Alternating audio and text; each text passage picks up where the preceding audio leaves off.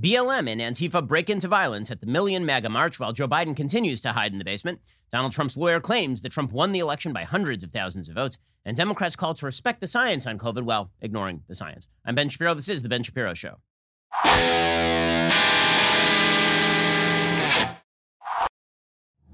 This show is sponsored by ExpressVPN. Don't like the government spying on you? Well, then visit expressvpn.com/Ben to stay anonymous. We'll get to all the news. It was a busy weekend in the news. We'll get to that in just 1 second. First, why exactly would you wait until Black Friday to get an amazing deal, especially one that could save you money on an ongoing basis? I'm talking about looking at your cell phone bill. You realize you're paying way too much for that thing, right? I mean, you're paying like hundreds of dollars too much a year. Instead, you should go check out Pure Talk USA. Pure Talk, a veteran-run wireless company, think AT&T, but much better. They understand what it means to serve Verizon, AT&T, T-Mobile. If you're with them, you're overpaying. Pure and simple. Pure Talk can easily save you over $400 a year. Listen, this is all you need. Unlimited talk, text, 2 gigs of data for just $20 a month. If you go over on data usage, they're not going to charge you for it. Exactly why would you be spending too much money for unlimited data that you are not using? Switching to Pure Talk, it's really, really easy. You can keep your phone and your number, or you can get great deals on the latest iPhones and Android as well. Grab your mobile phone, dial pound 250, say Ben Shapiro.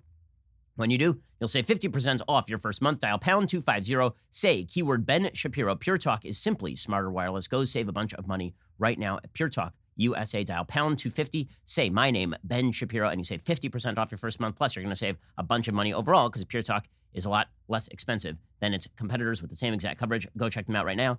Dial pound 250, say keyword Ben Shapiro to get started. Okay, so over the weekend, President Trump maintained his stance that Joe Biden won only because the election was rigged. The media, of course, jumped on the first couple of words of President Trump's tweet here to suggest that Trump was acknowledging that Biden won. That's not obviously what Trump is doing here.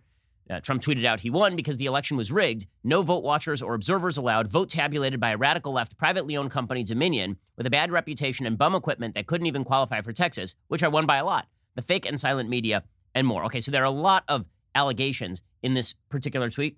There's a legal process for the allegations to play out. And guess what? It is all going to play out. It will. Either the evidence will be shown or the evidence will not be shown. Trump is making outsized claims there. Those outsized claims are going to have to be actually proved in court in order for there to be any outcome different than Joe Biden being selected by the Electoral College. Well, President Trump's lawyer, Sidney Powell, she made waves over the weekend because she appeared on Fox News, and she suggested that there is evidence that is coming via a fire hose, she said. And she slammed Dominion Voting Systems. Dominion Voting Systems is, of course, the software that is used to tabulate votes around the country in 28 different states, including at least one county where votes were accidentally switched. Dominion said that it was by user error, that it was human error. The suggestion from Team Trump is that it's a systemic error inside the Dominion software system that makes it vulnerable to hack, and votes were actually changed. You're going to need some pretty heavy evidence for that, because the Kerry campaign back in 2004 suggested the same sort of thing happened with the Diebold machines. That turned out to be a bunch of nonsense. If you're going to make heavy allegations, you require heavy evidence. The heavier the allegations, the heavier the evidence. And Sidney Powell suggests she does have the evidence, which means that presumably she should bring it forth. They're going to find out whether this is true or whether it is not true in the next few coming days. But you do require evidence when you make severe allegations on their own are not enough to actually provide the evidentiary basis to overturn what appear to be election results. Anyway, here is Sidney Powell, the lawyer for President Trump, laying this out. And again, if she's right, then not only do we have probably the biggest scandal in American history on our hands, but we also have an overturned election. Here's Sidney Powell laying forth some allegations that are pretty steep. We have sworn witness testimony of why the software was designed. It was designed to rig elections. He was fully briefed on it. He saw it happen in other countries. It was exported internationally for profit by the people that are behind Smartmatic and Dominion. They did this on purpose. It was calculated. They've done it before. We have evidence from 2016 in California. We have so much evidence, I feel like it's coming in through a fire hose. Okay, she went on to slam Dominion. She suggested that Dominion as a company had systemic corruption issues. Rudy Giuliani, who's another one of the president's lawyers, he said the same thing. He said that Dominion is a radical left company while appearing on Maria Bartiromo. Dominion is, of course, the software, as I say, that is used to tabulate the votes. Now, we'll get to the counterclaims in just 1 second. I don't think people have any idea of the dimension of the national security problem that Dominion creates. This Dominion company is a radical left company. One of the people there is a big supporter of Antifa and has written horrible things about the president for the last 3 or 4 years. And the software that they use is done by a company called Smartmatic. It's a company that was founded by Chavez and by Chavez's two allies who still own it. It's been used to cheat in elections in South America. Okay, so Dominion, for its part, denies that it's owned in any way or controlled in any way by the Venezuelan government. There have been similar claims that have been made about a couple of different software systems, one that was characterized as Scorecard and another one that was characterized as Hammer. Hammer would have been an intelligence supercomputer, and the accompanying software Scorecard. Sidney Powell did posit that there were manipulations of the vote using these particular instruments just about a week ago. That was denied by a variety of government agencies, including the U.S. Cybersecurity and Infrastructure Security Agency. The agency director, Chris Krebs, called that theory nonsense as well as a hoax. As far as Dominion voting systems switching votes, the allegation by people in the Trump team is that that Dominion has software glitches that change vote tallies in Michigan and Georgia. Dominion says that it was user mistakes. They were human errors, and they were all auditable. Dominion's website says that all of these are auditable. You can go back, you can retabulate all the votes because all the votes are still available. Edward Perez is an election technology expert at the OSET Institute, a nonprofit that studies voting infrastructure, and said many of the claims being asserted about Dominion and questionable voting technology is misinformation at best, in many cases outright disinformation. I'm not aware of any evidence or specific things or defects in Dominion software that would lead one to believe that votes had been recorded or counted incorrectly. However, there was a lot of talk over the weekend about the fact that, for example, Texas, which Trump did reference in his tweet, had turned down Dominion softwares because Dominion supposedly had hacker vulnerability and was capable of being opened up to the outside, that it had voting jam issues where you'd put in paper ballots, it would jam, and then you had to break the seal in order to retabulate the ballots. Once you've broken the seal, then you can mess around with the voting machine, theoretically. Okay, the Republican officials in a variety of states, including Georgia, have said this really is not a problem. With that said, this is all audible. This should all be detectable. Once you get to the point where there's an allegation, as Sidney Powell was making, that you basically have digital systems that can be manually altered, basically, that you can hack in and you can just change with a couple of keystrokes the vote totals, and that there's no way to check it, now you've reached the range of unfalsifiability. So if you're going to reach that range, right, to the point where you can't audit it, there's no way to back check. There's no way to determine whether voter fraud has occurred. There's no way to determine whether the voting inputs are the same as the voting outputs. Well, now you've reached the realm of the religious. So in order to demonstrate that happened, you actually do have to prove it, right? Because otherwise, that could be alleged about literally any election ever. And now, meanwhile, it is important to note that while President Trump in his tweet suggested that there had been this wave of election situations in which observers were not allowed, Republican observers were not allowed in the room to tabulate the ballots or to watch the tabulation of the ballots, his legal team in Pennsylvania has dumped that claim. So according to the Associated Press, ahead of a Tuesday hearing in the case, Trump's campaign dropped an allegation that hundreds of thousands of mail-in and absentee ballots, 682,479, were illegally processed without its representatives watching. The campaign's slimmed-down lawsuit filed in federal court on Sunday maintains the aim of blocking Pennsylvania for certifying victory for Biden in the state. It maintains the claim that Democratic voters were treated more favorably than Republican voters, and there are serious allegations and affidavits filed to the effect that Republican poll watchers were treated with disdain, that they were not allowed to pursue their vote watching in quite the same way as Democrats. But there was an allegation that hundreds of thousands of votes have been tabulated without a Republican observer in the room. Apparently, that allegation has now been dumped. The lawsuit charges that Democratic-heavy counties violated the law by identifying mail-in ballots before Election Day that had defects, such as lacking an inner secrecy envelope, these are called naked ballots, or lacking a voter's signature on the outside envelope, so the voter could fix it and ensure that their vote would count. This is called curing.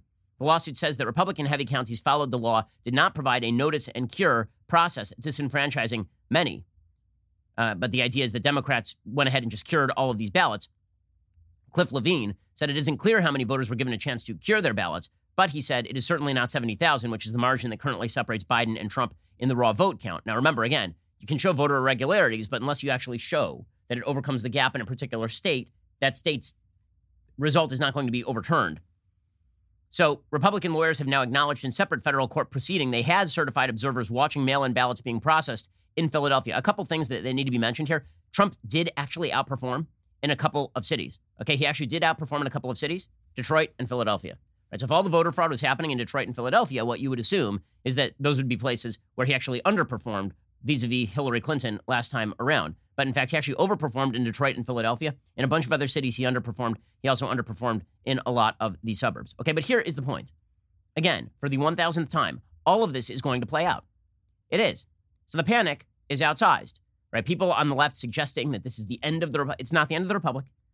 If Sidney Powell makes allegations and the allegations happen not to be true or they remain unproved, then the process goes ahead.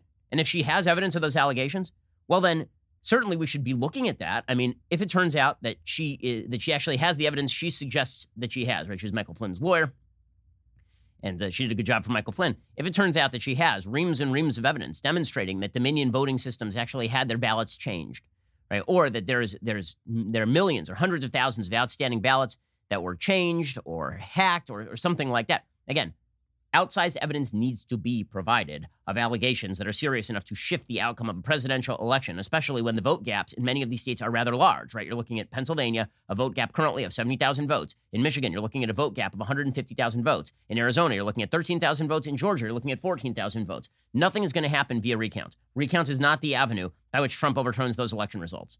That's not what's going to change things here. What could change things here is evidence. Evidence, evidence, evidence. I demand evidence on every claim. You should demand evidence on every claim too. Right? Evidence is necessary. Just as I declare when it comes to arguments of systemic police racism, you have to provide evidence in an individual case of racism. You can't just say racism is in the system. When it comes to voter fraud and voter irregularity, it's not enough just to say voter fraud and voter irregularity is sort of out there in the system. You need specific allegations that are backed by specific evidence so that we can all be on the same page.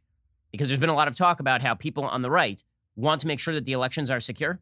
Okay, well, what happens if the election were to be theoretically overturned on the basis of allegations that are provided in non-evidentiary fashion, right? That's no good either. You need evidence on all of these things. I assume that Sidney Powell, being, I presume, a serious person, is going to now bring a bunch of evidence to support the allegations that she makes that shift the election dramatically. If that happens, look out. So we'll bring you more on this in just one second. First, let us talk about the fact that your sleep quality may have been compromised. I don't know, since like March, given the fact that the entire world seems to have caved in about your ears. Well, this is why you need a mattress that is made just for you. For me, sleep does not come easy. I have a bunch of kids, 3 under the age of 7. They wake me up at all hours. So when I'm on that mattress, I had better be sleeping. This is why Helix Sleep is great.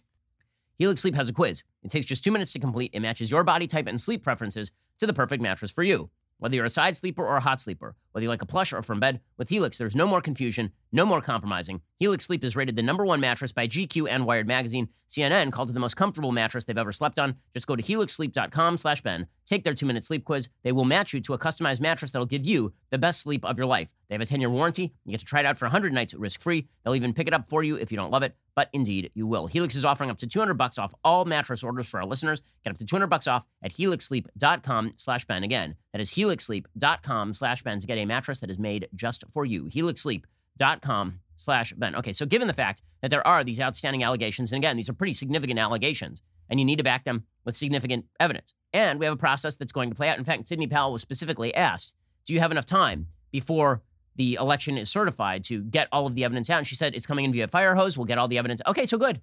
Great. Okay, right. That's how the process should work. You make an allegation, and now you provide the evidence. And I think that it is worthwhile pointing out what information we have right now, because there's some rumors that are going around that are true and some that are not true, right? I mean, we know, for example, that in Antrim County, Michigan, we know that there was some sort of error, right? Dominion says it was user error.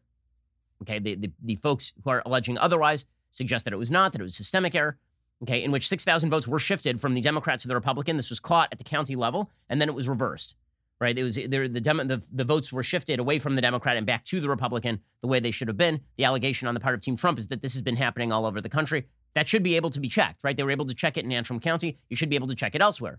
So that's good. Let's check it. Let's do all of those things. If we are to hear that there are irregularities in Georgia, let's check it. Let's make sure that it is all locked down. There have been allegations that the vote counts from Dominion are sent up north to Canada before they are certified. My understanding is that that's not the case, that usually these vote counts are certified and tabulated at the county level, which means that they are checkable and they are auditable. So let's do it. Let's check it. Let's audit it. Let's make sure this thing is squeaky clean, or as clean as it is possible to make an election involving 150 million people. Okay, all of this process will move forward. But here's the thing. Folks on the left are suggesting that the mere fact that there is a process is the problem, right? Chuck Todd is out there suggesting that it's grim for our democracy. Grim. I'm tired of hearing from people who have threatened the institutions of our democracy for years. The Electoral College, the Senate of the United States. They've threatened the filibuster. They've threatened the integrity of votes. They've suggested that Stacey Abrams is still the governor of Georgia. They've suggested that Al Gore won the 2000 election. They've suggested that Donald Trump was not elected in 2016 for years and that it was all Russian manipulation. These same people are now great defenders of our democracy when they get a result that they like. Here's Chuck Todd. The President of the United States refuses to concede the election, claiming falsely that it was somehow stolen. His Attorney General is currently encouraging investigations into voter fraud, despite a lack of evidence that any of his exists. His Secretary of State is suggesting the President will be inaugurated for a second term. Perhaps he was kidding. The President has fired his Defense Secretary and is filling the Defense Department with loyalists, some of whom traffic in conspiracy theories. If this were happening anywhere else, our State Department would be issuing grim reports about the future of that country's democracy. But that country is this country. It's happening here. Oh, shut up. I mean, seriously, shut up. No, I'm sorry. Trump is still the president until January. He can fire whoever he wants.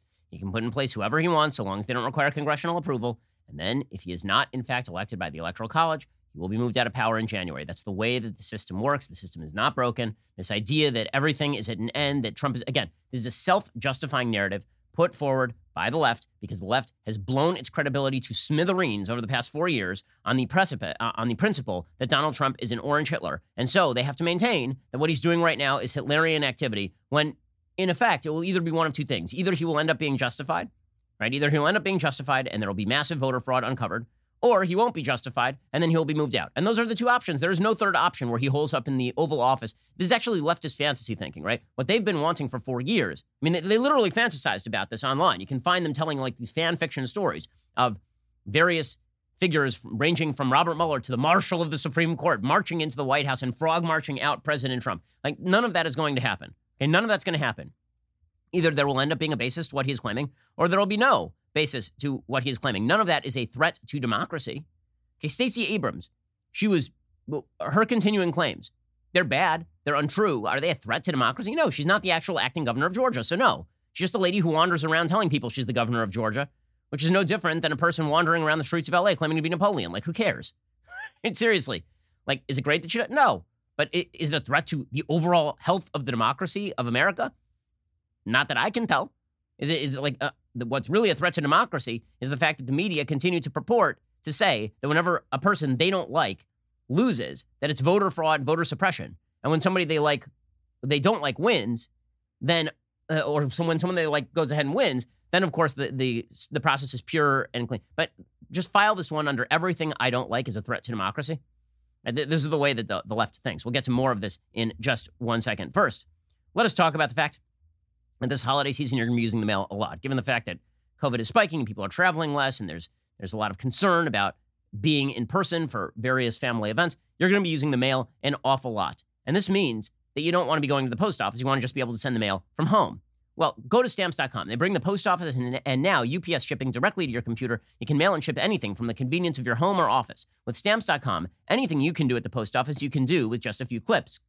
Plus, Stamps.com saves you money with deep discounts you can't even get at the post office. Here at Daily Wire, we've used Stamps.com since 2017. No more wasting our time. Stamps.com brings the services of the U.S. Postal Service and UPS directly to your computer. Stamps.com is a must-have for any business, whether you're a small office sending out invoices or an online seller fulfilling orders during this record-setting holiday season, even a giant warehouse sending thousands of packages a day. Stamps.com can handle it all with ease. Simply use your computer to print official U.S. postage 24/7 for any letter, any package, any class of mail, anywhere you want to send it.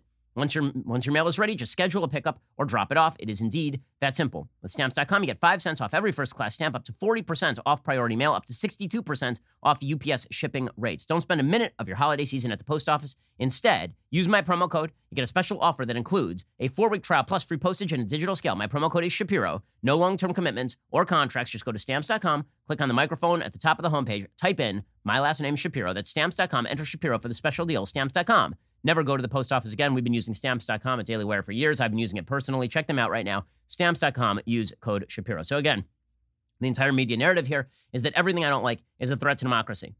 No. We have a process. It's going to move. I don't know how many times I can say this. We have a process. It's going to move forward. Outstanding allegations require outstanding evidence. End of story. That's the whole thing. And then we'll find out. So have a little patience. But no, everything I don't like is a threat to... So everything literally is a threat to democracy. Brian Stelter at CNN, he now suggests that if conservatives dump out of Twitter because Twitter is in fact biased against conservatives, which it clearly is, in the lead up to the election, Twitter banned the New York Post for putting out a true story about Hunter Biden. So many members of the conservative community have been heading on over to Parler. Here is Brian Stelter suggesting it is a threat to democracy if conservatives join Parler, which is crazy. People are going more and more into their own echo chambers, more and more into their own bubbles, especially Trump voters. There's this new social media app called Parler getting a lot of attention because conservatives are saying they're leaving Twitter and Facebook, going off to Parler because they believe Parler is a safer space for them. What we're seeing is even more of a bunker mentality in right-wing media, and ultimately that's not good for the country. No, it's not good. It's a threat to democracy. It's a threat to democracy. Also, people siphoning themselves into particular silos, that's a threat to democracy, says the guy on CNN. The guy on CNN, which is a silo of left-wing thought. Is there a single Trump voter who works as an anchor at CNN? Or anyone who ever thought about voting for Trump working as an anchor at CNN? Of course not. I said that directly to Brian Stelter just a few years ago. I was on his program, and he was like, you formed your own company, Daily Wire. Why didn't you try to get in at CNN? I was like, you want to hire me, Brian? And of course, no. The answer is no. So now you're mad that conservatives are responding to complete left-wing dominance of media and social media by forming their own companies and their own corporations? Like, screw you, dude. I mean, you guys are the ones who threaten democracy. If by threat to democracy, you mean open discussions cannot happen. And then you're mad when we go elsewhere to have our conversations? Ridiculous. And demonstrating the full-on dishonesty that characterizes the left. Ana Navarro, the quote-unquote Republican over at CNN, she got very upset over the weekend because Mary Catherine Ham talked about the fact that, all of you people on CNN who are like going crazy over the fact that Trump won't concede the election, you're still calling Stacey Abrams the governor of Georgia. And Ana Navarro got super, super mad. Do we think if Trump did not concede, which would be, I think we can all agree, wrong, that if he started an effective GOTV nonprofit, that we would all be giving him magazine covers and good coverage? No, I don't think that would be right. And yet it happens on the other side. And I think he sees that very clearly. I just don't think that there's a total comparison there. But let's move on because I don't want to make this, President Trump versus Stacey Abrams.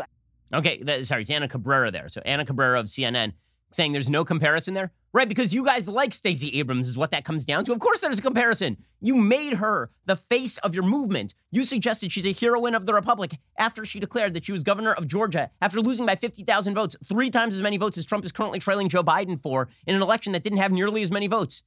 Okay, like, what? What? So again, the rule for the left is anything I don't like is Hitler. Anything I don't like is a threat to democracy. We have no process. We're not on the precipice. It's okay. It's okay. But don't worry, guys. They are the unifying ones, and you can trust the Democrats. You can trust the left to be completely unifying. They're a unifying force in American life, right? So, like, for example, Ilhan Omar, who once wrote a letter asking for clemency for terrorists because the United States system is so brutal and terrible, who once suggested that 9/11 was a thing that happened. Ilhan Omar says that she and the Democratic Party, she's on MSNBC, of course, they're a unifying force against darkness, the Democratic Party. As we will see, that unifying force against darkness involves people just looking the other way while BLM and Antifa thugs just assault people in the streets. Here is Ilhan Omar. We owe it to the movement to make sure that the chaos they voted against does not follow us to our caucus, and to make sure that the justice they seek is implemented in the policies that we advocate for. I know that Biden invited the American people to be a unifying force against darkness. Biden has been invited to be a unifying force against darkness. So much unity. So much unity. In fact, says the Squad, the people who are really stoking the violence out there are people like Trump. It's people like Trump and people on the right who are stoking the violence. And so we're here to bring an end to the violence in the most peaceful and prosperous possible way, says the Honorable Representative Alexandra Ocasio-Cortez D. Dancing. Here she goes. I already believe that President Trump is already stoking the flames of violence, as he has done for several years. We saw even with the ballot counts that were happening in Philadelphia, his rhetoric and his attacks on our institutions and our systems very likely inspired a group of what seems like domestic terrorists to attempt to attack where ballots were being counted in Philadelphia. Okay, again, like this. Don't worry, guys. The Democrats are all sweetness and light, and everything they don't like is Hitler. Everything they don't like is violence. And by the way, if you do violence on behalf of the left, then they just completely ignore it. It just doesn't exist at all. So over the weekend, there was the so-called Million MAGA March. Okay, tens of thousands of people showed up. We'll get to that in just 1 second. First, let us talk about shopping for insurance. So if you're a responsible human being, you need to make sure that you have life insurance, right? You want to make sure that your dependents are covered if, God forbid, something should happen to you. But shopping for life insurance, it can be difficult. How do you go about doing it? Do you just do it by word of mouth? You're not going to get the least expensive and most effective program. Instead, why not competitively shop the way you would for anything else? Shopping for life insurance at Policy Genius, they make it easy. They combine a cutting-edge insurance marketplace with help from licensed experts to save you time and money. Right now, you could save 50% or more by using Policy Genius to compare life insurance. When you're shopping for a policy that could last for more than a decade, the savings really start to add up. Here's how it works. First, you head on over to PolicyGenius.com. In minutes, you can work out how much coverage you need and compare quotes from top insurers to find your best price. Policy Genius will compare policies starting at as little as $1 a day. You might even be eligible to skip that in-person medical exam. Once you apply, the Policy Genius team will handle all the paperwork and the red tape. The best part is they work for you, not the insurance company. So if you hit any speed bumps during the application process, they'll take care of everything. That kind of service has earned Policy Genius a 5-star rating across over 1,600 reviews on Trustpilot and Google. So if you need life insurance, head on over to PolicyGenius.com right now to get started. You could save 50% or more by comparing quotes. Policy Genius, when it comes to insurance, it's nice and quite important to get it right. Go check them out right now at PolicyGenius.com. Okay, so the narrative from the left, whatever Trump does is a threat to democracy.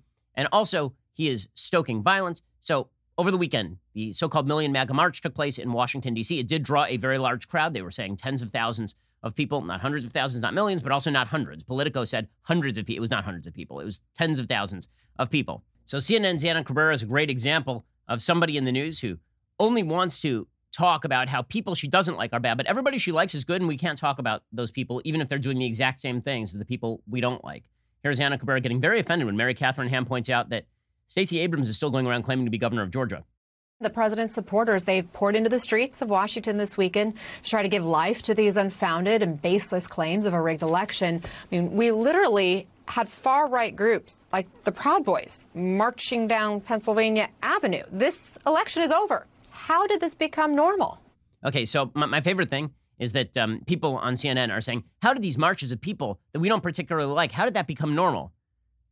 Well, I mean, maybe one way that it became normal for marches of people that you don't like to happen is because this is the United States, and lots of marches with people you disagree with happen in the United States. Also, you guys didn't seem to have a problem when people were burning and looting cities. You were declaring those were mostly peaceful. You were declaring that that was not a problem at all. I mean, we watched Kenosha burn for no reason at all. And you guys were like, well, you know, America is systemically racist. Okay, so President Trump drives by the Million MAGA March on his way to golf. And here's a little bit of video of President Trump going by in his motorcade.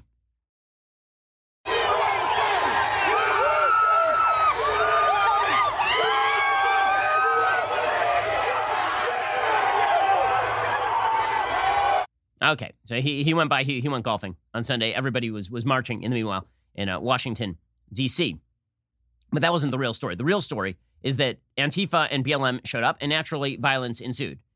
This is the way that it usually works. Usually what happens here is that there is some sort of Trump rally, some sort of Trump event, and then people from BLM and Antifa show up, and then confrontation naturally ensues. Some of these confrontations are from sort of the most aggressive members of the Trump crowd and BLM Antifa. And sometimes it's just BLM and Antifa beating the hell out of innocent people, like people who are not confrontational in any way. Here was some of the videos that were happening.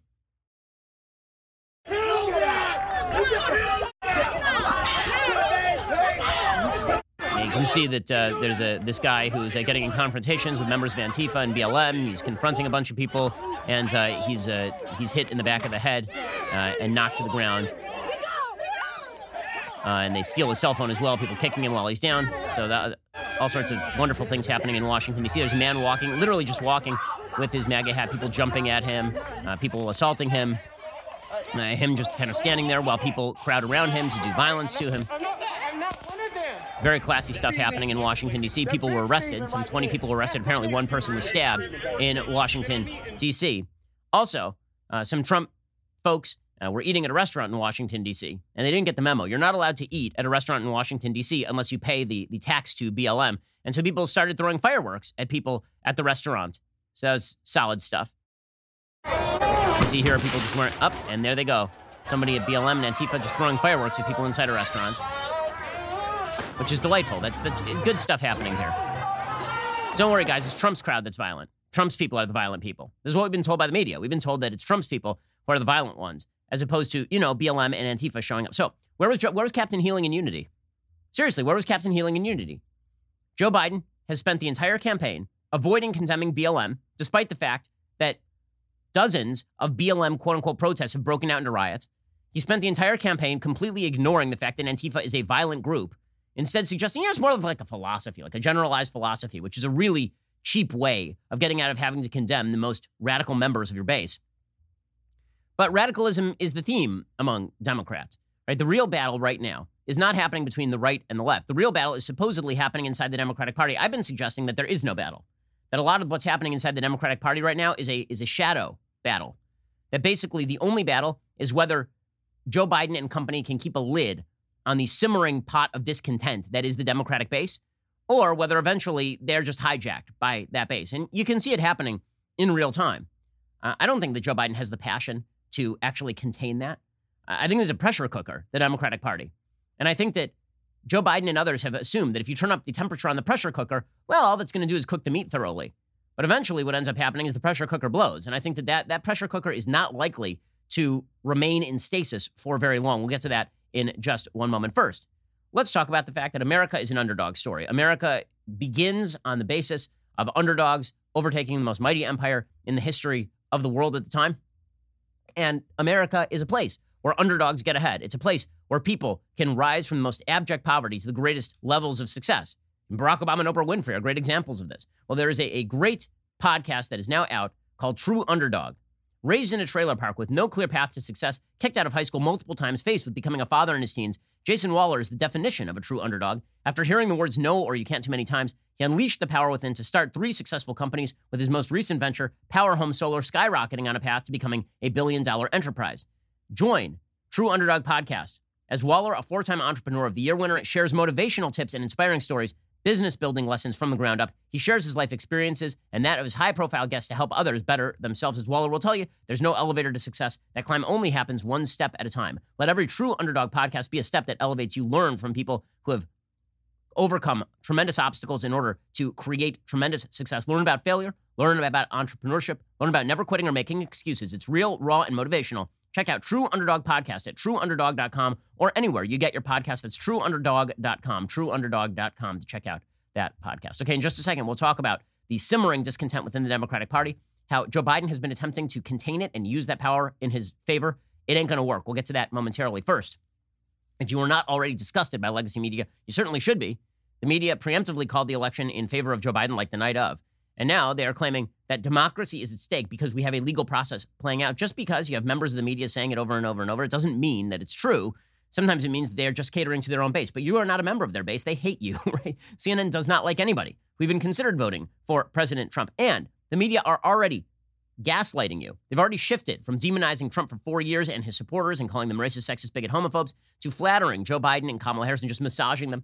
The dust hasn't even settled. We're already seeing all of these drooling stories about Joe Biden and his rescue dogs, and we'll get magazine covers of Jill Biden and her wardrobe.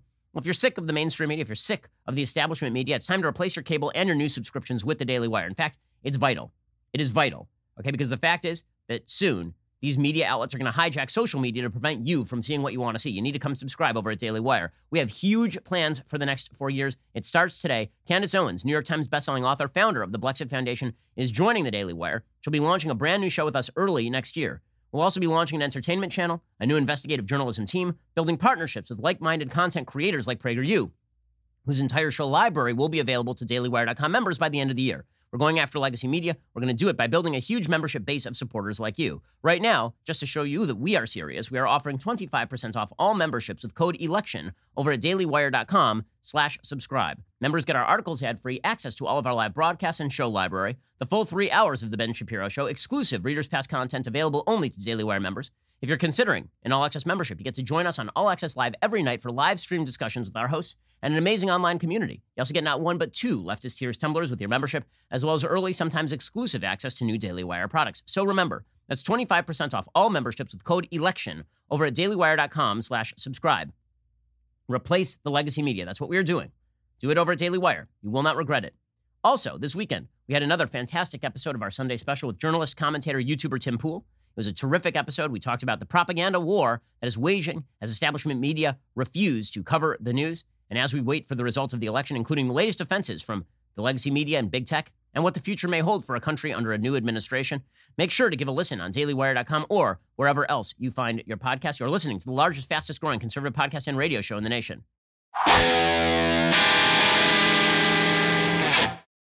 Now, here's the thing. If you are a member of the left and you're suggesting that the right is violent and all of this, okay, what you're really suggesting when you say that Joe Biden is kept in peace and harmony, and then he ignores Antifa and he ignores BLM, and when you have the honorable right Representative Alexandria Ocasio-Cortez suggesting that she is an emissary of healing, all the while fostering discontent at the system and suggesting that America is systemically racist.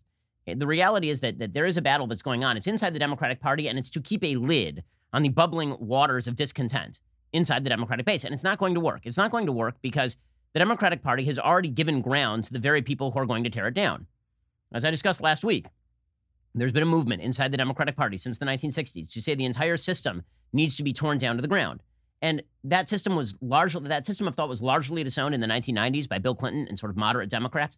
And then it came bubbling back to the surface in the form of Barack Obama, who suggested that the system was, in fact, unworthy and terrible. He was the only person who was worthy to actually shift the system. So if you didn't like him, then it's because you were very, very bad. But he was going to radically change the system and transform the nation. Okay, then he left office, and the system became fully bad again. The system was terrible, and that is sort of the going Democratic philosophy. So now if you have Joe Biden in place saying the system is not bad, we're going to heal all wounds using the system, good luck with that. It's not going to work. This is why the Democratic Party is rife with radicalism, rife with people who want to tear down the system. A great example of this is Raphael Warnock. He is the person running for Senate in Georgia, right? He is running against Kelly Loeffler, and he is a full-on Marxist radical.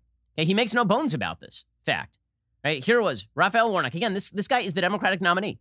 And you have Chuck Schumer pledging that if Raphael Warnock is elected to the Senate, he's going to transform the country.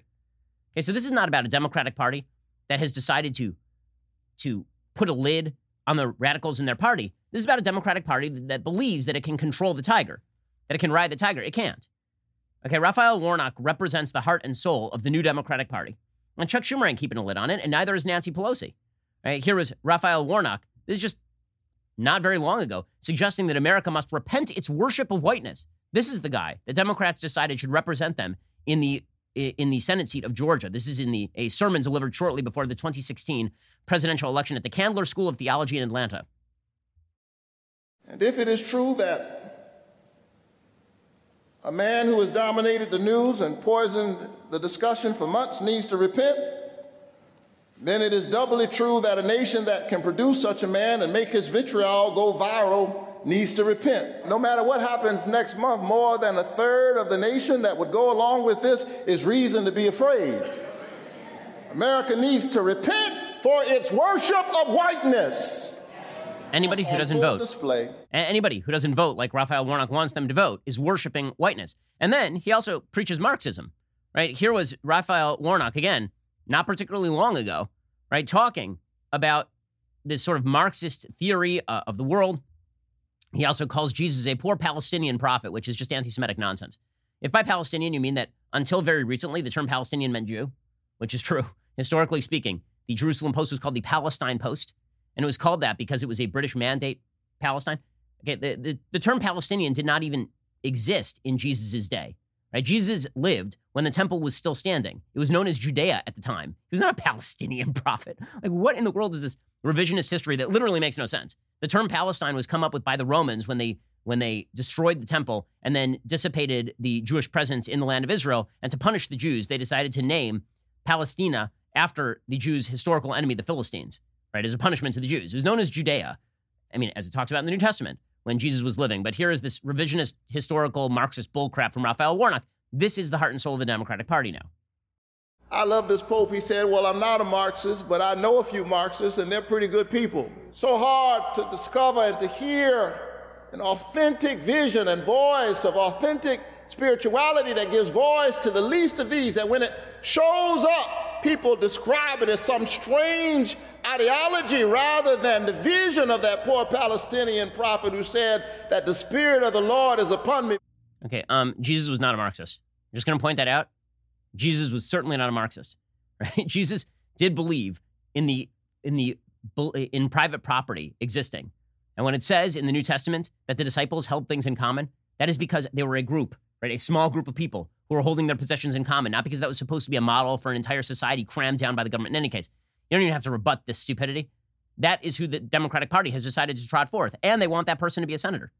It is amazing. You know, folks on the left, they'll talk about how, you know, the right, they refuse to cleanse their own party. Okay, we are the party, the Republican Party, that refused to elect Roy Moore in Alabama and handed that seat to a Democrat because we didn't want somebody sitting in the Senate who was trolling the food court for 14-year-olds. Okay, we're the party that told Steve King to get lost and then replaced him. Kevin Feenstra is now going to fill that congressional seat. But the Democratic Party is fine with running people like Raphael Warnock. How radical is Raphael Warnock? Jake Tapper had him on CNN, and he asked him about the fact that he attended a speech by Fidel Castro in 1995, and Warnock would not answer, nor would he condemn Castro. I mean, this is pretty amazing stuff here. Do you understand why there are so many people who view Castro as a murderous tyrant and not someone to be celebrated? I'll tell you what I understand. I understand why Kelly Loeffler is trying to change the subject. I get that this is a distraction, but do you understand why people would be appalled by anyone celebrating Fidel Castro? Well, absolutely, and I never have. What I am putting forward in this race is American values. So just avoid that question right there. Also, by the way, it's not a distraction. Okay, that's called you running for Senate and people now vetting you. And that's what that is. But the Democratic Party refuses to acknowledge its own radicalism. And so the radicalism of the Democratic Party, make no mistake, that's the reason why they almost lost the House. In an election where they were supposed to gain 10 seats, they nearly lost control of the House. And Nancy Pelosi was specifically asked about this. Do you accept any blame for the fact that your party experienced a flaming defeat in a year when they were supposed to walk away with this thing? I mean, if the ballots are certified and the election goes forward as currently counted, Joe Biden won 5 million more votes than Donald Trump, right? If that election ends up being certified the way that it currently stands in the vote count. And the Democrats lost 10 seats in that same election. That's nearly impossible to do. You know what you have to do in order to do that? You have to take the top of the Democratic Party and you have to make them a symbol of the squad. Nancy Pelosi not only refuses to accept the reality of that situation, she celebrates herself for having done it. Here is Nancy Pelosi, delusional lady. Do you accept any responsibility for the loss of House seats? I take credit for winning a majority and holding. She says right there, if you missed it, I accept credit for holding the House. Okay, that's not an accomplishment, lady. You were expected to win an additional 10 seats in the House. You nearly lost control of the House. But this is the point. The Democrats are so enthralled to the radical base that they can't separate off from that radical base. So how radical is that radical base? Pretty damned radical. A few indicators of the direction in which the Democratic Party is moving. And I've said this all along. If the future of the country relies on the possibility of open conversation, what that means is that the future of the country relies on traditional liberals rejecting the radical left in favor of conservatives. That doesn't mean they have to become conservative. But right now, let's say that you have conservatives who are in favor of open discussion. They are, right? I'll have an open discussion with anybody. I have on people on the left all the time. And then there are people on the radical left, and they will punish people for coming on my show. Right? They'll try to have them ousted from jobs. They will scream at them. They'll talk about how evil they are. And then you have traditional liberals. Traditional liberals I would characterize as people who disagree with me on tax policy and on the role of government, but agree with the basic old ACLU statement, the old ACLU paraphrase of Voltaire, that I may disagree with what you say, but I'll die for your right to say it. Okay, so liberals have to decide. Would they rather follow the policy utopia presented by the radical left, many of whose policies they agree with, or would they rather side with conservatives to preserve fundamental rights? Because that is the choice. The radical left doesn't believe in fundamental American rights. They just want the government-provided utopia that never is going to arrive. Liberals like a lot of the policy prescriptions of the radical left, but they presumably also want the fundamental rights of freedom of speech and freedom of the press and freedom of assembly actually maintained. And so now they are forced to the decision because the radical left doesn't like any of those things. So the question is which way they are going to go. And I think it's fairly obvious which way they are leaning. I don't think Joe Biden has the cojones to stand up to this. I don't think Joe Biden has the cojones to stand up to the radical left and say, listen, we should be still having open conversations with people on the right. I think that he's much more comfortable in Barack Obama's world of declaring everybody to his right a deplorable and a bad person. The Overton window should only include people who are mainstream liberals and or radical leftists, but never anybody who is slightly to the right of center. Okay, so if you believe that the bleeding edge of the Democratic Party is the radical left movement, which I think is pretty obvious at this point, then we should take a look at the sort of stuff they've been pushing.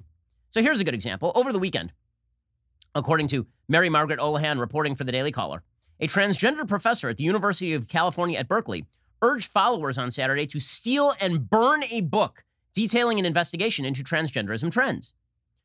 Berkeley Associate Professor Grace Lavery tweeted Saturday, quote, "Since some people have misunderstood my tone, and censorship is an important matter, and as a public educator, I have a duty to be precise. Let me clarify.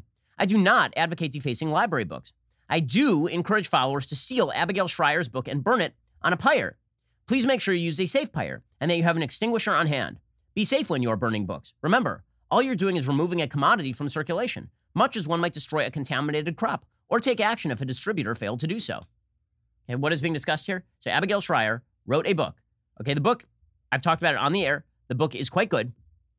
And the book concerns the bizarre phenomenon of rapid onset gender dysphoria. The book's called Irreversible Damage, the Transgender Craze Seducing Our Daughters. She doesn't argue that if you're a fully grown adult and you want to have a transgender surgery, you shouldn't be able to. She argues that children should not be subjected to this sort of mutilation when they are not capable of making this sort of decision. Also, she points out a phenomenon that is now fairly well established in the scientific literature, that you have a sort of pathological craze in which you will have a group of girls, and one girl will decide that she is transgender, and suddenly all the girls in the group will decide that they are transgender. This was first documented by a sociologist and psychologist over at Brown, and the results were so controversial that Brown tried to bury the study. So Abigail wrote a book on this. It is a very well-written and soberly argued book, and you have a transgender professor at Berkeley saying, let's burn it. Let's burn it. Right? Lavery said, I don't think books are a special type of commodity. For example, the idea of burning a laptop doesn't seem to elicit the same moral horror, but it's the same principle, disposing of a copy, not the original. The horror seems to derive from the idea that a book represents unalienated labor, but of course, it doesn't. And then she says, if you think I was sincerely encouraging people to burn books, I suggest you look around and see how many books were actually burned. Either my words weren't taken seriously because I was misunderstood, or they were meant not to be taken seriously. You can figure this out for yourselves. She calls the title of Shrier's book fascist, and says the burning of the official text of the ruling class might well be considered an act of popular liberation, is what this transgender person says. Professor at Berkeley. Good stuff. Meanwhile, the ACLU, right? Remember that organization I mentioned a moment ago? The American Civil Liberties Union is now suggesting the suppression of Abigail Shrier's book. So Abigail Shrier writes about this for the Wall Street Journal. Apparently, Chase Strangio, the ACLU Deputy Director for Transgender Justice, tweeted on Friday, quote, Abigail Shrier's book is a dangerous polemic with a goal of making people not trans. Well, I mean, presumably, according to Chase Strangio, there's no way to make people not trans, so why would that even be effective? I think of all the times and ways I was told my transness wasn't real and the daily toll it takes, we have to fight these ideas which are leading to the criminalization of trans life again. Then, stopping the circulation of this book and these ideas is 100% a hill I will die on. So this is now a lawyer for the ACLU, right, the Deputy Director for Transgender Justice at the American Civil Liberties Union, saying stopping the circulation of a book is 100% a hill I will die on. Okay, this is amazing. And this is not, by the way, anything remotely out of bounds on college campuses, right? Stopping people from disseminating views you don't like is not remotely a thing. It's not a big deal at all on college campuses. It's now not a big deal on the media either. And in social media, this is the problem. All of the institutions of our society are going to be militarized against material the left doesn't like, and liberals are not going to fight against it. How many liberals are going to stand up and say, you know what, we can't do this? You know what, it's more important that views I don't like are disseminated than that I get what I want. Are there going to be enough liberals to do that? Do you think Joe Biden's going to do that? Do you? And this is now bleeding over into supposedly neutral, into fora, right? Neutral areas and neutral arenas that were supposed to allow all sorts of material. They're no longer neutral. Perfect example. Luke Rosiak, an investigative reporter, he tweeted out that MailChimp, okay, MailChimp is an email delivery service. It's used for group emails, and it keeps track of emails that are coming in. Let's say that you are a public action committee, and you send out an email to people. You can see what your reception rate is and all that kind of stuff. Okay, they do group mails. MailChimp, apparently, according to Luke, a common email delivery service, has refused to provide service to the Northern Virginia Tea Party, citing that it violates their terms of agreement about quote-unquote potential misinformation. What had the Northern Virginia Tea Party done? They'd attempted to notify members about a recount rally. Okay, so in other words, they are now going to make it so that you cannot even distribute email unless those emails are approved by the woke staffers at particular nonpartisan email servers. And this is going to be carried forward. You will see. Okay, we're experiencing this here at Daily Wire. I'll bring you more details on that later this week. But we have major services that are now saying they will not carry our podcasts because presumably they don't like the content of our podcasts. Doesn't matter that we're not saying anything that is untrue. Doesn't matter that we're not saying anything illegal. We are now going to get supposedly neutral platforms that are militarized against conservatives. You're going to see this with credit cards, right? You're going to see credit card companies start to say that you're not able to use your credit card to charge a gun, for example. You're not going to be able to use your credit. There are already credit card companies, I believe, that do this. You're not going to be able to use your credit card or your bank account to pursue certain transactions. What you're going to end up with, because of the left, is two separate centers of commerce, one for conservatives and one for liberals. This is the direction in which the radical left is moving. And our media, which are supposed to be for free speech, our media, which are supposed to be for the free exchange of ideas, they are pushing this forward in every available way. This is why Matt Iglesias, right? Matt was a guest on my program just a few weeks ago on the Sunday Special. Matt Iglesias was a co-founder of Vox. He now left Vox to go work at Substack, right? To start his own Substack subscription service. Why? Because he said that even inside Vox, I mean, this is effectively what he said, inside Vox, people were attempting to censor his views. He's the co-founder of the company. This is the way this works now. So you should be afraid going forward. This is not a time of peace and healing from the Democratic Party. Joe Biden isn't going to stand in the trenches with people who are in favor of individual rights. He's going to stand right next to the people who want to shut down your individual rights in pursuit of his political goals. That is the way this is going to move. And it's going to get really ugly before it gets not ugly. We're going to end up with siloed audiences in virtually every area of American life. And this is promoted by the left. And the only people who could stand up to it are too weak-kneed or too wishy-washy about their own philosophy. Do they care more about individual rights, or do they care more about the government utopia? To actually stand up to people who are willing to pursue the government utopia at the cost of your individual rights. Okay, meanwhile, President Obama is on book tour, and he's doing his usual routine. One of the great irritating things about President Obama is that everything Barack Obama says about other people actually applies to Barack Obama. So Barack Obama with Scott Pelley, and if you ever believed that the media were objective, all you would have to do is watch the way the media interview Barack Obama as opposed to how they interview President Trump, right? Every question to President Trump is why he's such a bad, terrible, bad orange, bad, terrible man. Every question to Barack Obama is whether they can lick his feet. Like, really, like Barack, can we please come over there and like we need, please. It's unbelievable stuff. So he was on with Scott Pelley over at CBS News, and Barack Obama suggested that President Trump is an incipient dictator, which is weird because according to Barack Obama, he's going to be out of office in 2 months. So what's the big deal? Here's Barack Obama, a man who centralized power in the executive branch like no president of my lifetime, declaring that his successor, who actually didn't centralize all that much power in the executive branch, is actually a dictator.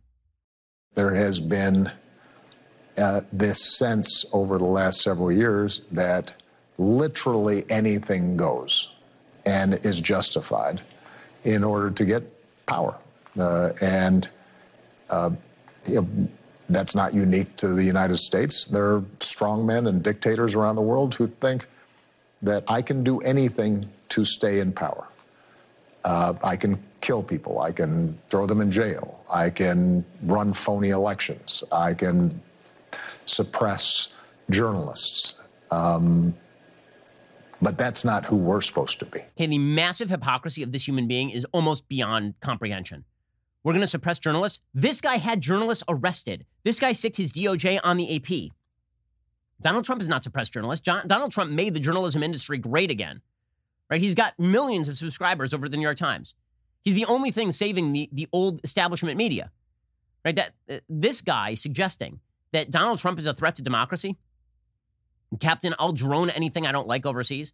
Mr. I'll start a war in Libya without congressional approval.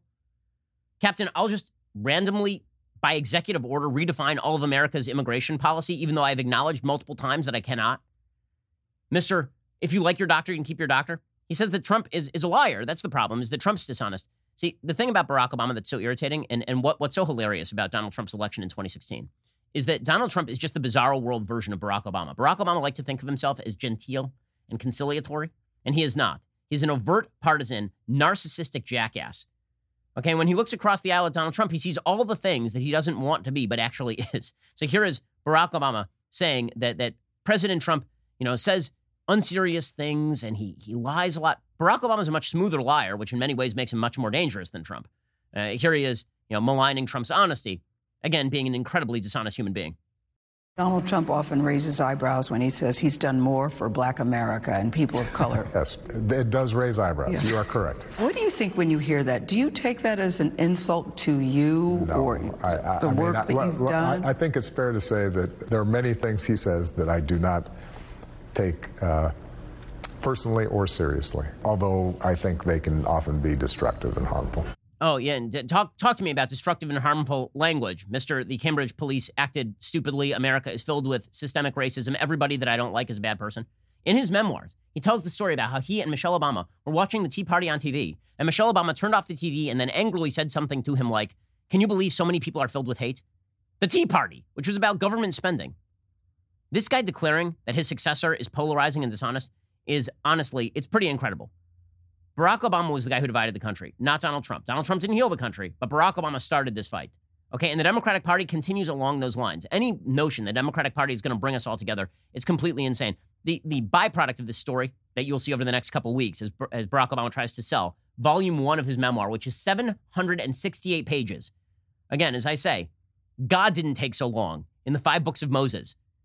Okay, but this jerk, he's gonna be trotting this out, and the media are just going to be massaging him. They're gonna get out the massage oils and really go to town. It's pretty amazing. Okay, meanwhile, they're going to simply malign anything Trump says. So the media coverage over the weekend was all about President Trump talking about vaccines. So great news, by the way, on the vaccine front. There are new vaccines that are being developed pretty much every week now. According to DailyWire.com, Ryan Saavedra reporting a new Moderna vaccine that was developed in conjunction with the Trump administration's Operation Warp Speed is nearly 95% effective, according to the company. According to CNBC, the analysis evaluated 95 confirmed COVID-19 infections among the trial's 30,000 participants. Moderna, which developed its vaccine in collaboration with the National Institute of Allergy and Infectious Diseases, said 90 cases of COVID-19 were observed in the placebo group versus 5 cases observed in the group that received its 2-dose vaccine. That resulted in an estimated vaccine efficacy of 94.5%.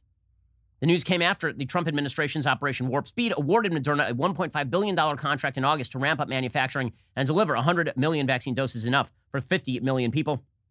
By the way, the suggestion is that we may have as many as 35 million doses that are available by the end of the year of these various vaccines, so we can start getting this into circulation. So over the weekend, Trump was asked, he did a presser on Friday about the vaccine, and he was asked about New York.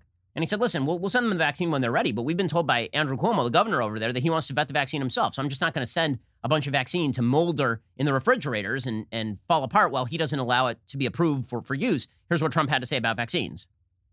He doesn't trust the fact that it's this White House, this administration, so we won't be delivering it to New York until we have authorization to do so, and that pains me to say that.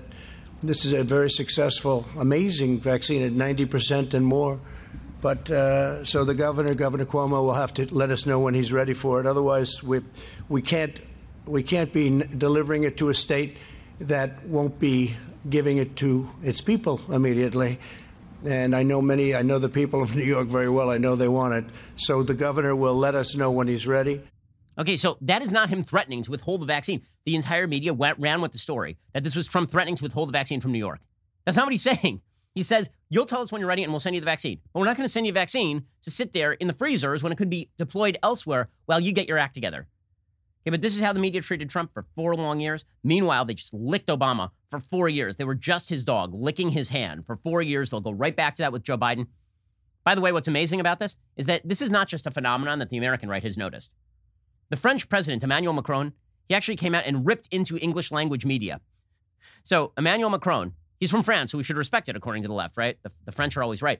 According to the New York Times, President Emmanuel Macron of France called Ben Smith on Thursday afternoon. He argued that the Anglo-American press has blamed France instead of those who committed a spate of murderous terrorist attacks that began with the beheading on October 16th of a teacher, Samuel Paty, when a lesson on free speech had shown his class cartoons from the satirical magazine Charlie Hebdo mocking the Prophet Muhammad. Macron said, when France was attacked 5 years ago, every nation in the world supported us. And when I see, in that context, several newspapers, which I believe are from countries that share our values, journalists who write in a country that is heir to the Enlightenment and the French Revolution, when I see them legitimizing this violence and saying the heart of the problem is that France is racist and Islamophobic, I say the founding principles have been lost. When even the French are noticing that the American press are screwed, I think it's fair to say that the American press are screwed and that they have jacked up the system. And the difference in their treatment of Barack Obama and Donald Trump is a perfectly obvious example of this. Okay, meanwhile, a couple of things that are worthy of note with regard to President Trump. So regardless of what happens in the next few weeks, Trump is setting the stage for an enshrinement of American global foreign policy that is very different from what he inherited.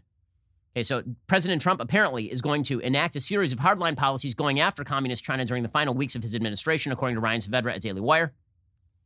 Part of Trump's goal is to, quote, make it politically untenable for the Biden administration to change course on policies as China acts aggressively from India to Hong Kong to Taiwan, according to Axios.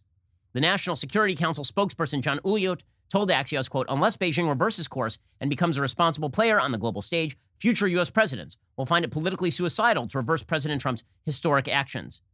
Apparently, they plan to take additional actions against Chinese companies and government entities for a variety of human rights violations and matters involving U.S. national security. This is all good news. Okay, that's something that should happen. Right? Trump has said before that China is a global opponent, and treating them that way and enshrining that for the future is a good thing. Meanwhile, in the Middle East, apparently news broke over the weekend that Abdullah Ahmed Abdullah, known as Abu Muhammad al-Masri, was actually shot by motorcycle-riding Israeli assassins on the streets of Tehran 3 months ago. The Iranian government covered it up. They suggested that he was just some sort of low-level Hezbollah guy killed by the Israelis, but it turns out he was the number 2 at al-Qaeda. He was the number 2 at al-Qaeda killed in Iran, which does give the lie to years of media coverage suggesting that the Iranians would never support a terrorist group like al-Qaeda, which is Sunni, when it turns out that basically Iran will support whatever terrorist group targets the West. So he was killed about 3 months ago, and that was done at the behest of the Trump administration, another victory for the Trump administration. Now, regardless of what happens over the next 2 months, I think that it is worthwhile noting that the Trump administration on policy has been wildly successful. Wildly successful. And the media's attempt to suggest that they have been unsuccessful rests entirely on COVID policy. That COVID policy, Operation Warp Speed particularly, has resulted in the development of COVID vaccines. Okay, we were told for a long time that coronavirus vaccines were not a thing. Right? We've never been able to develop, for example, a vaccine against the common cold because it evolves too fast. Now we have not 1 but 2 COVID vaccines that are going to be rolled out in the coming months, both of which apparently are over 90% effective. Okay, so for all the talk about how Trump blew it on COVID, right, this is their big talking point. So Trump's Middle Eastern policy, good. His economic policy, good. His policy with regard to China, good. Right, so then the media fell, because they never wanted to cover anything good about Trump, they fell back on the COVID narrative. Well, there's only one problem. There is no good solution to COVID. Right, the Biden team has no clue how to handle COVID. They were saying they have a magical plan. What's the magical plan? Well, one of their people, Michael Osterholm, who's on their advisory group, he said maybe a 4 to 6 week lockdown.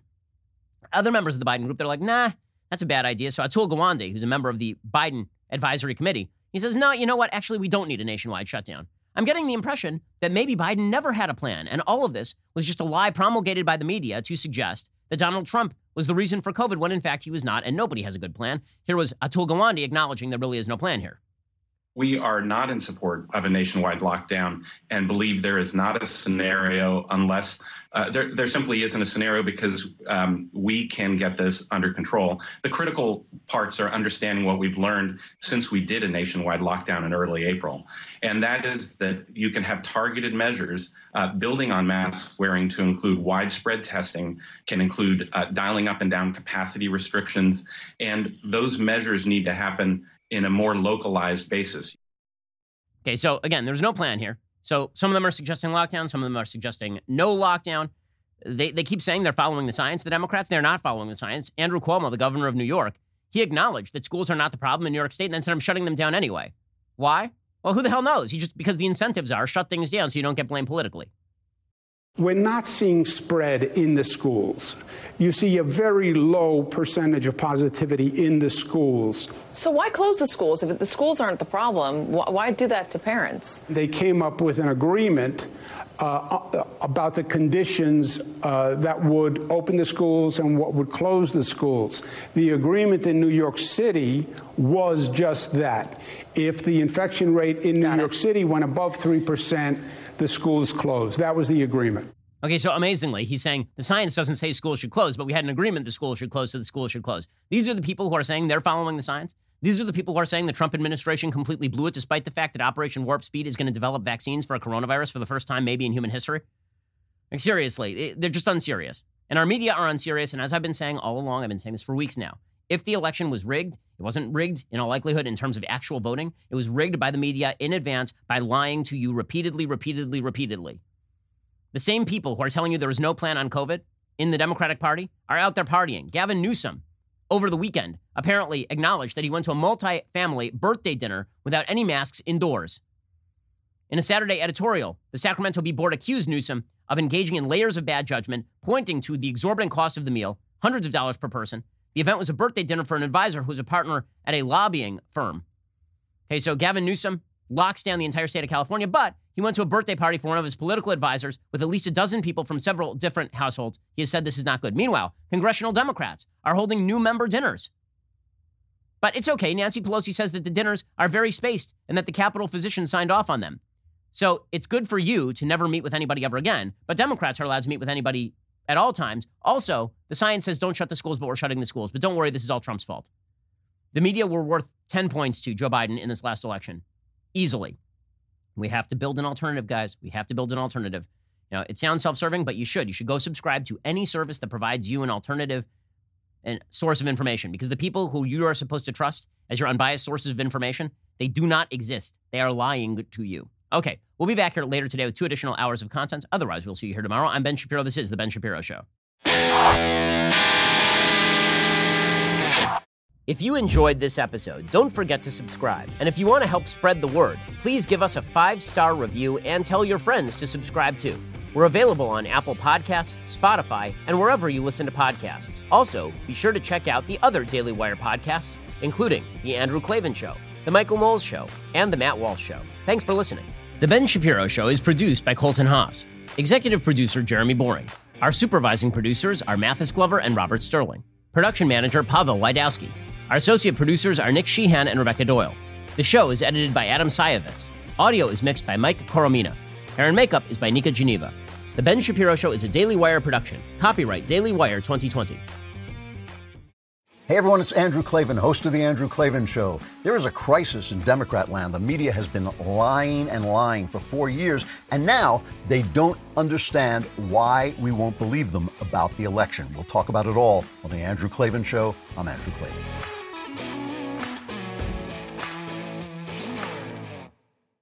We'll get to more on this in just 1 second. First, Pure Talk believes in American values, and that free should mean, like free. So when you switch to Pure Talk today, you'll get a free Samsung 5G smartphone. There's no foreign-line requirement, no activation fee, just a free Samsung that's built to last with a rugged screen, quick charging battery, and top-tier data security. Qualifying plans start at just $35 a month for unlimited talk, text, 15 gigs of data, and a mobile hotspot.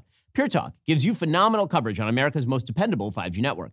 It's the same coverage you know and love, but for half the price of the other guys. The average family saves almost $1,000 a year. So I challenge you to choose a company that actually doesn't hate your guts and shares your values. Let Pure Talk's expert U.S. customer service team help you make the switch today. Go to puretalk.com/Shapiro to claim your eligibility for your free brand new Samsung 5G smartphone and start saving on wireless today. Again, go to puretalk.com/Shapiro to switch to my cell phone company. I've been using them for years. They're fantastic. You'll love them as well. Go to puretalk.com/Shapiro and claim your eligibility on that free brand new Samsung 5G smartphone. Start saving.